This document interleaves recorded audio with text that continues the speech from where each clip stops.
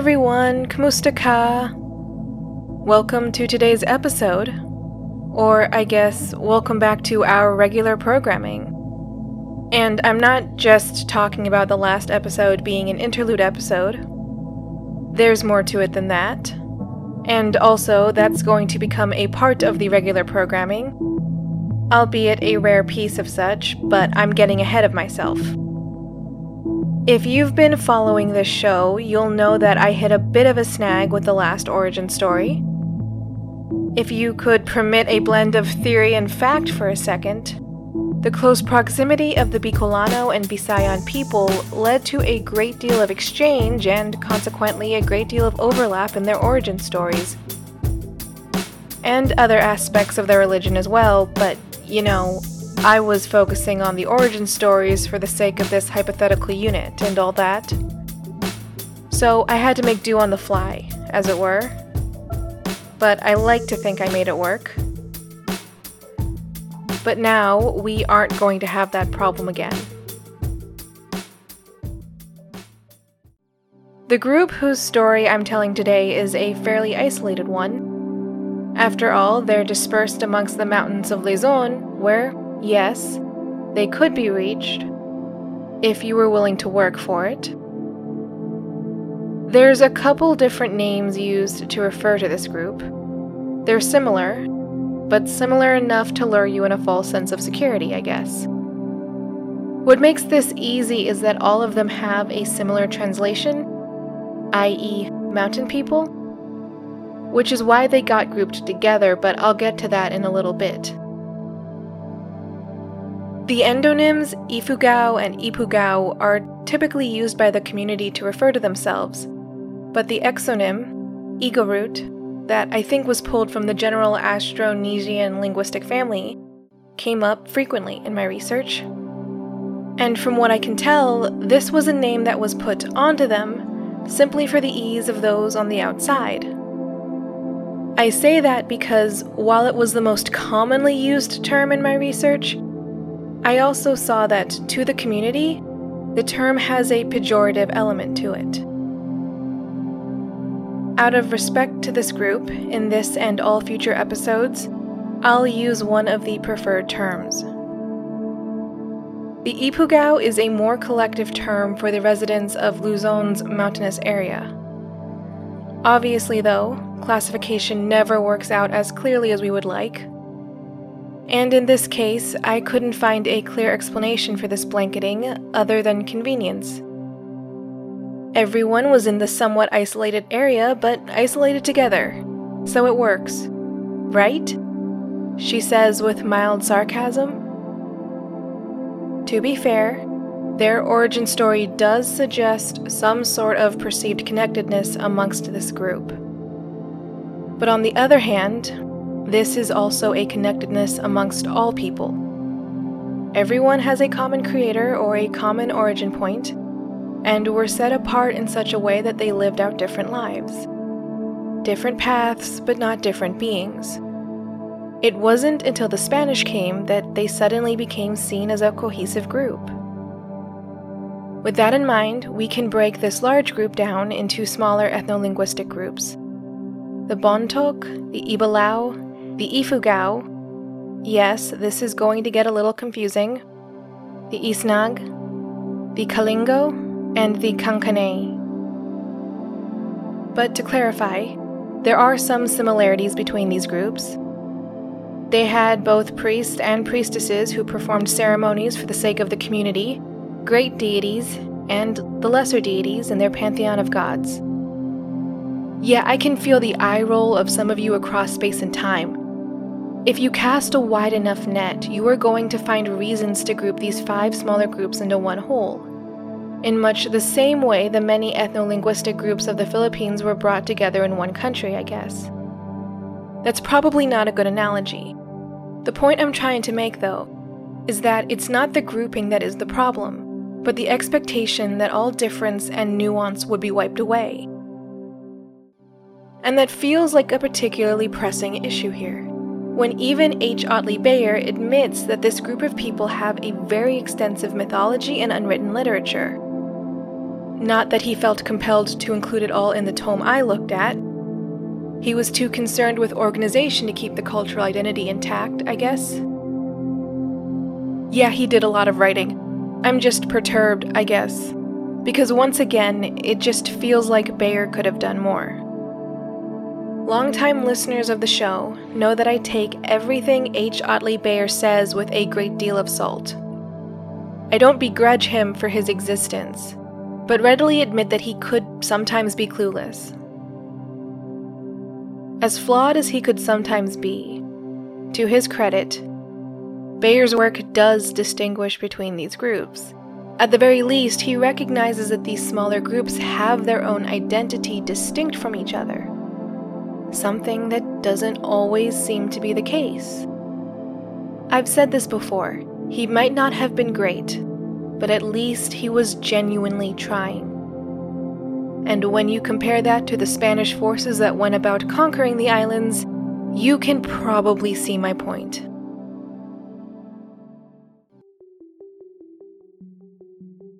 Maybe each group's distinct identity could have been maintained, had things gone differently. I'm not saying it's likely. I'm saying it's a possibility within the realm of human experience, or in a parallel but more forgiving universe. But that isn't what happened. There was gold in this land, and where there's gold, there's a high likelihood of social misfortune or outright collapse. The Spanish may have wanted to spread Christianity, but potentially, the lust for gold was the most culturally destructive force, at least in my non-expert opinion. Because when converting people to a religion, you had an incentive to understand their worldview, if only to map out the road to conversion. It makes the whole thing easier to accomplish. And I think we saw this with the Tagalog people, where, once again in my non-expert opinion, the structuring of the polytheistic religion made it monotheistic enough that the missionaries had a leg up. But when it comes to gold, do you really care who trades you for it? As long as you know what they want, I guess, capitalism and all that. But to draw this out more broadly, identity is not going to help you much or matter much in the exchange. A body at the other end of this transaction is still a body. However, that's all just background information and my amateur explanation. And you probably didn't come here for that. You probably came here for a story. And yes, I do have one of those for you.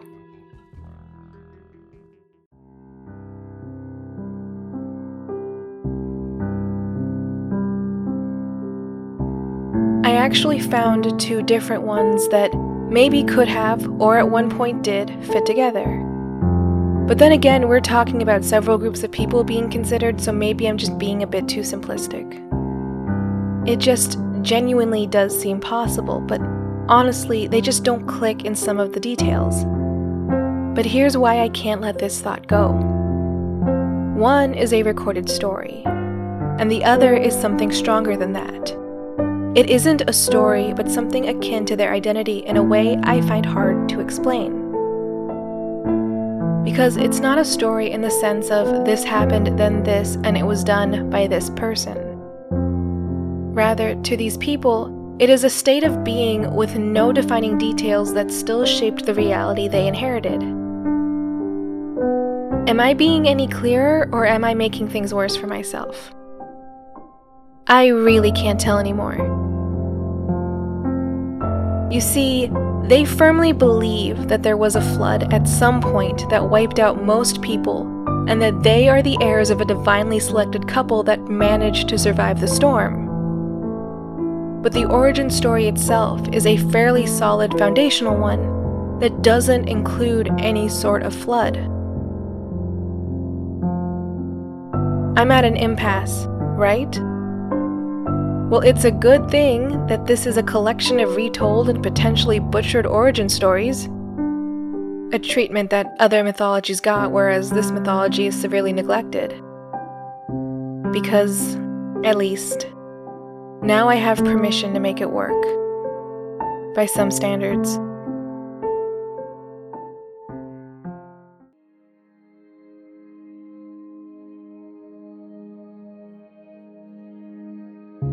At first, there was just a world. Land, sea, sky. But there was no life. And then, almost suddenly, animals came to be, populating every corner of this new creation.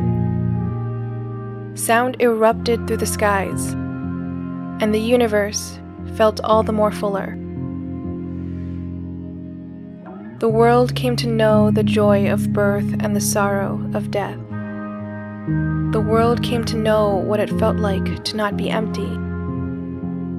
But still, there were no people. All the same, there was a beauty to it, certainly. But to Lumawig, the Great Spirit, it wasn't enough. While all others were rejoicing and enjoying what they had, the world still felt empty to him, somehow, and this puzzled him. At first, it was not a feeling that he understood. But in time, the silence in the air amidst the crickets, birds, and other creatures revealed itself. The song was beautiful, but it was stale and repetitive. The chorus of the world was missing a melody, dynamic and strong. It missed the momentum, the sense of innovation and novelty that no creature currently existing could provide. And so, Lumawig conceived a most wonderful idea. He came down from the sky and cut down many reeds from the waterbeds. He divided these into pairs and placed them in different parts of the world. Then he bent down to each of them and said, "You must speak." Reeds cannot speak, as we know. They do not have mouths from which to utter words, nor do they have hearts or minds in which to create these words. But the demands of the Great Spirit were not to be ignored. And so, at his command, the reeds grew these things. They found it in them to sprout hearts, minds, and mouths, all the things they would need to find voices and words. And the momentum of this creation led to other things as well, things that these new minds could not have thought to imagine. And so, at Lumawig's command, the reeds became people all over the world. In each place, a man and woman came to be, each pair speaking their own language. Lumawig stood back and watched as all of this unfolded.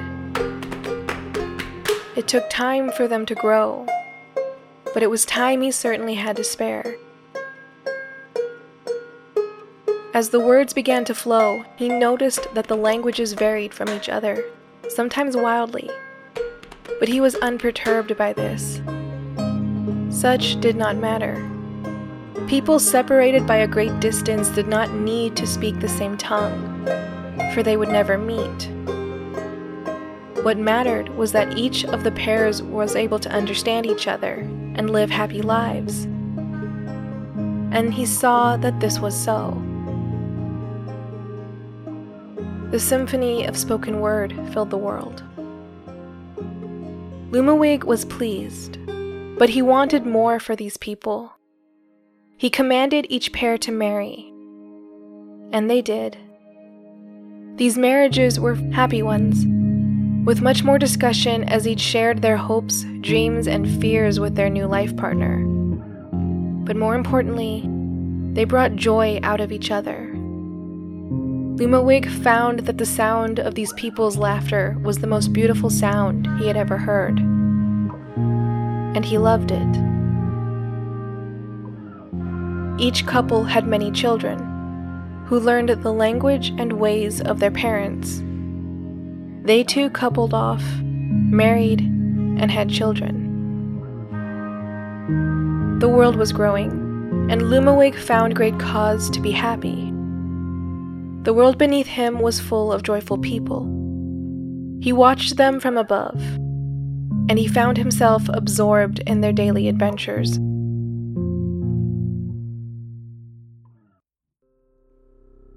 But in focusing on the people, Lumawig did not see the storm over the horizon.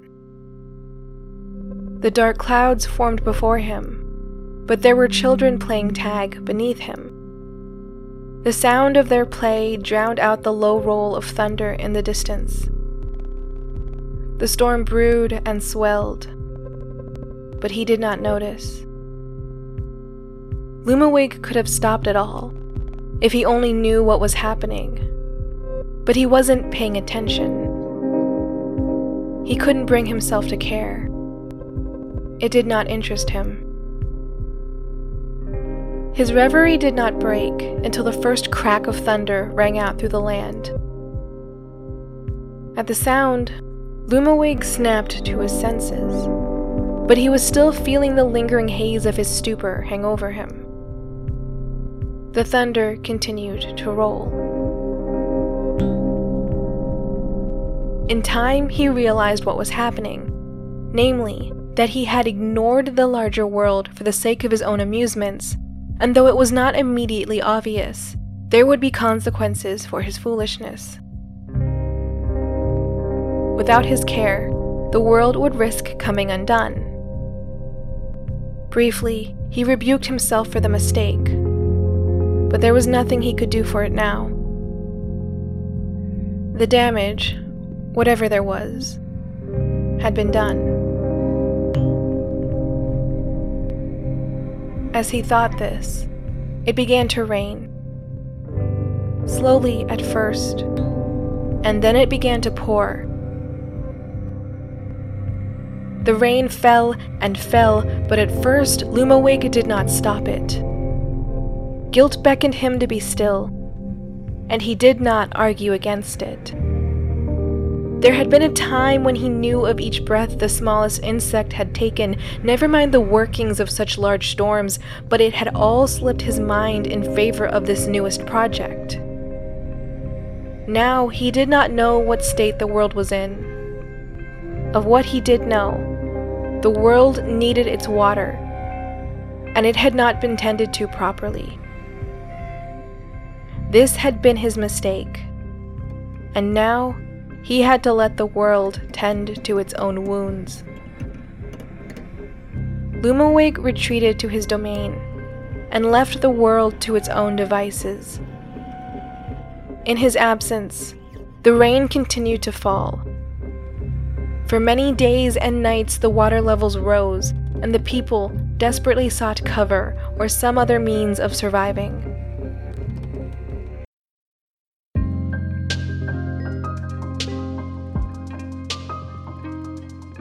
But on our islands, it became too much.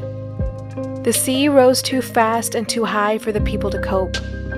As a wave swept through, many were swept away, and many more were drowned before the people could find higher ground. The few remaining took to the mountains and the caves within, but many of the caves also filled up with water. And those who had sought shelter therein also drowned. In time, there were only 2 people left, a man and a woman, in 2 different caves at the peak of 2 of the highest mountains in the area. They crawled deep into them, and cowered as the storm raged on outside. The rain kept falling. They rested on makeshift beds, large slabs of hard and unforgiving rock. The rocks were cold, but that was easier to endure than the sense of loneliness that washed over each of them as they sat alone, unsure if any familiar face had survived the storm. Ideas of tomorrow could have helped them cope, to be sure, but they could not think of that at all, because what would a life be without their loved ones? It was hard, no, outright impossible to say. And so they were left trembling in the darkness, with only the sound of falling rain to keep them company. keeping them company, that is, by haunting their dreams.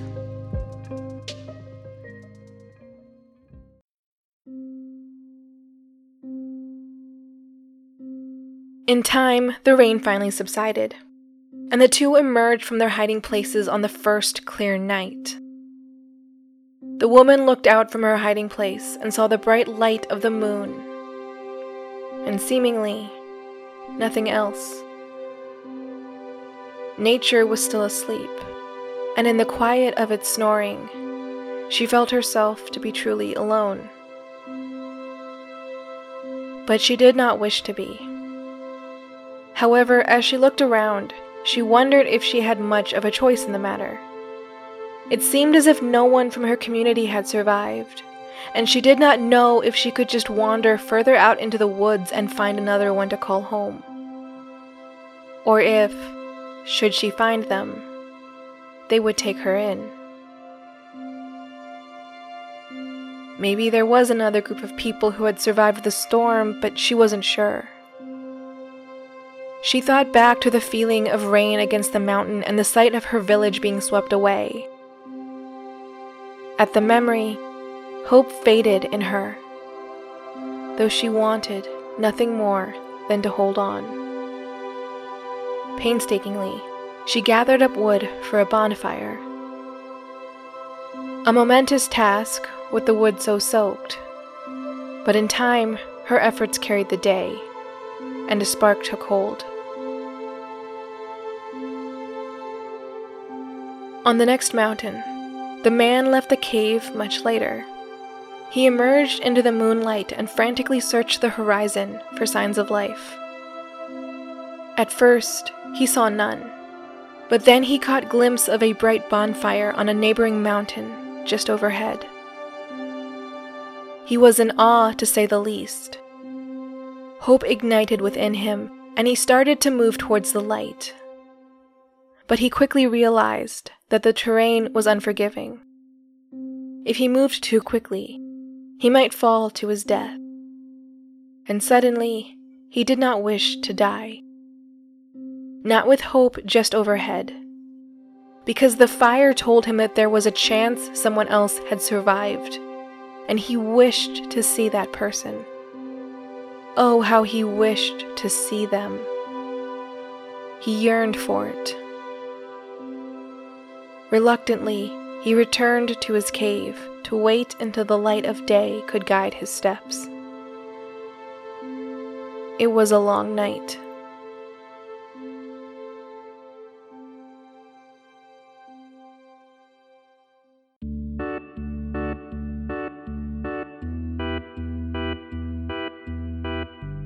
This has been a production of Miscellany Media Studios. Thanks for listening. If you like what you heard, consider subscribing. We're on Apple Podcasts, Google Play, Player FM, and other players. Find us and transcripts at miscellanymedia.online or on Twitter at miscellanymedia for updates on current and future projects, including Night in Ink. Do you want to maximize your productivity? Do you want to create all the things while balancing your day job and personal well-being? Let our hosts sort through the advice across multiple dimensions and bring you the best. And the worst, if it's funny.